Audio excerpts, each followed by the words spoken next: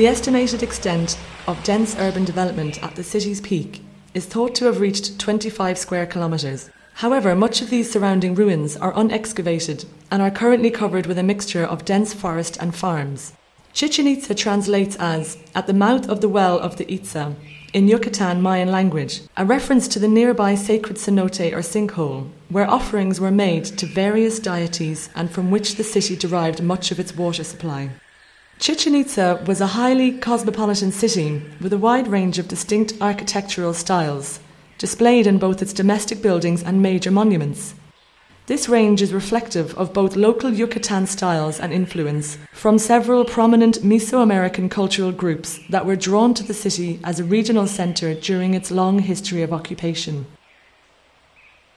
The civic heart of Chichen Itza is surrounded by a boundary wall and was the ultimate destination of several long, broad, stucco-paved roads known as sacbe, leading to surrounding population centres and other areas of importance. This central plaza is essentially an immense platform defined by three great buildings surrounding it. The buildings along the Great Plaza are seemingly designed in such a manner as to pay homage to Kukulkan, the feathered serpent divinity who was broadly worshipped in Mexico. Kukulkan was alternatively known as Quetzalcoatl, a manifestation named and revered by the later Aztec Empire up through the Spanish conquest. According to archaeologists, many structures at the site reflect a concept of city planning known as galactic polity. At Chichen Itza, scale replicas of important buildings connect to their larger centre by means of a specific sacbe, their ceremonial roads.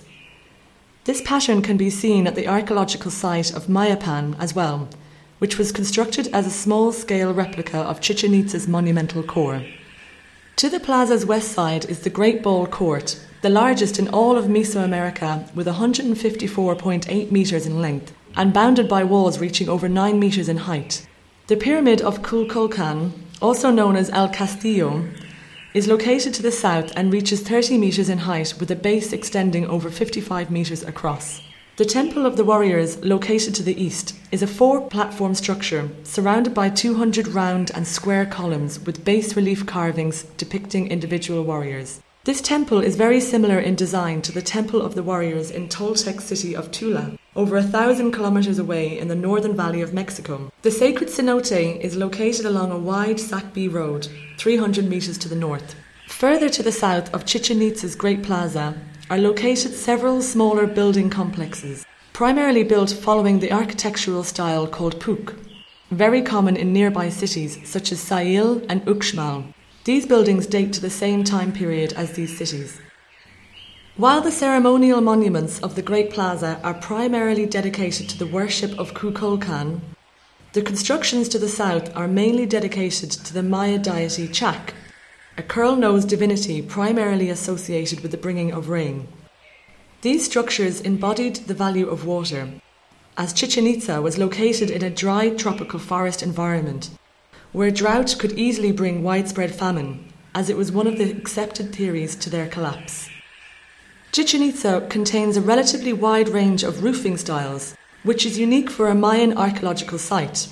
The site includes rectangular beam and mortar structures, such as the temple atop El Castillo, wooden or thatch ones, such as the roof that probably rested atop El Mercado, and Mexican-style round structures, such as El Caracol. The majority of the structures, however, were built with the traditional Maya corbelled vault, which is a narrow vault made of courses of stone that are projected into an apex, creating a triangular archway. The nunnery, so called by the Spanish as they felt it resembled the convents of Spain, features carved stone lattice work and Chac masks decorating the upper facades and corners of the building. Nearby is the fascinating structure known as El Caracol, a cylindrical-shaped stone structure with a domed roof, now partially ruined.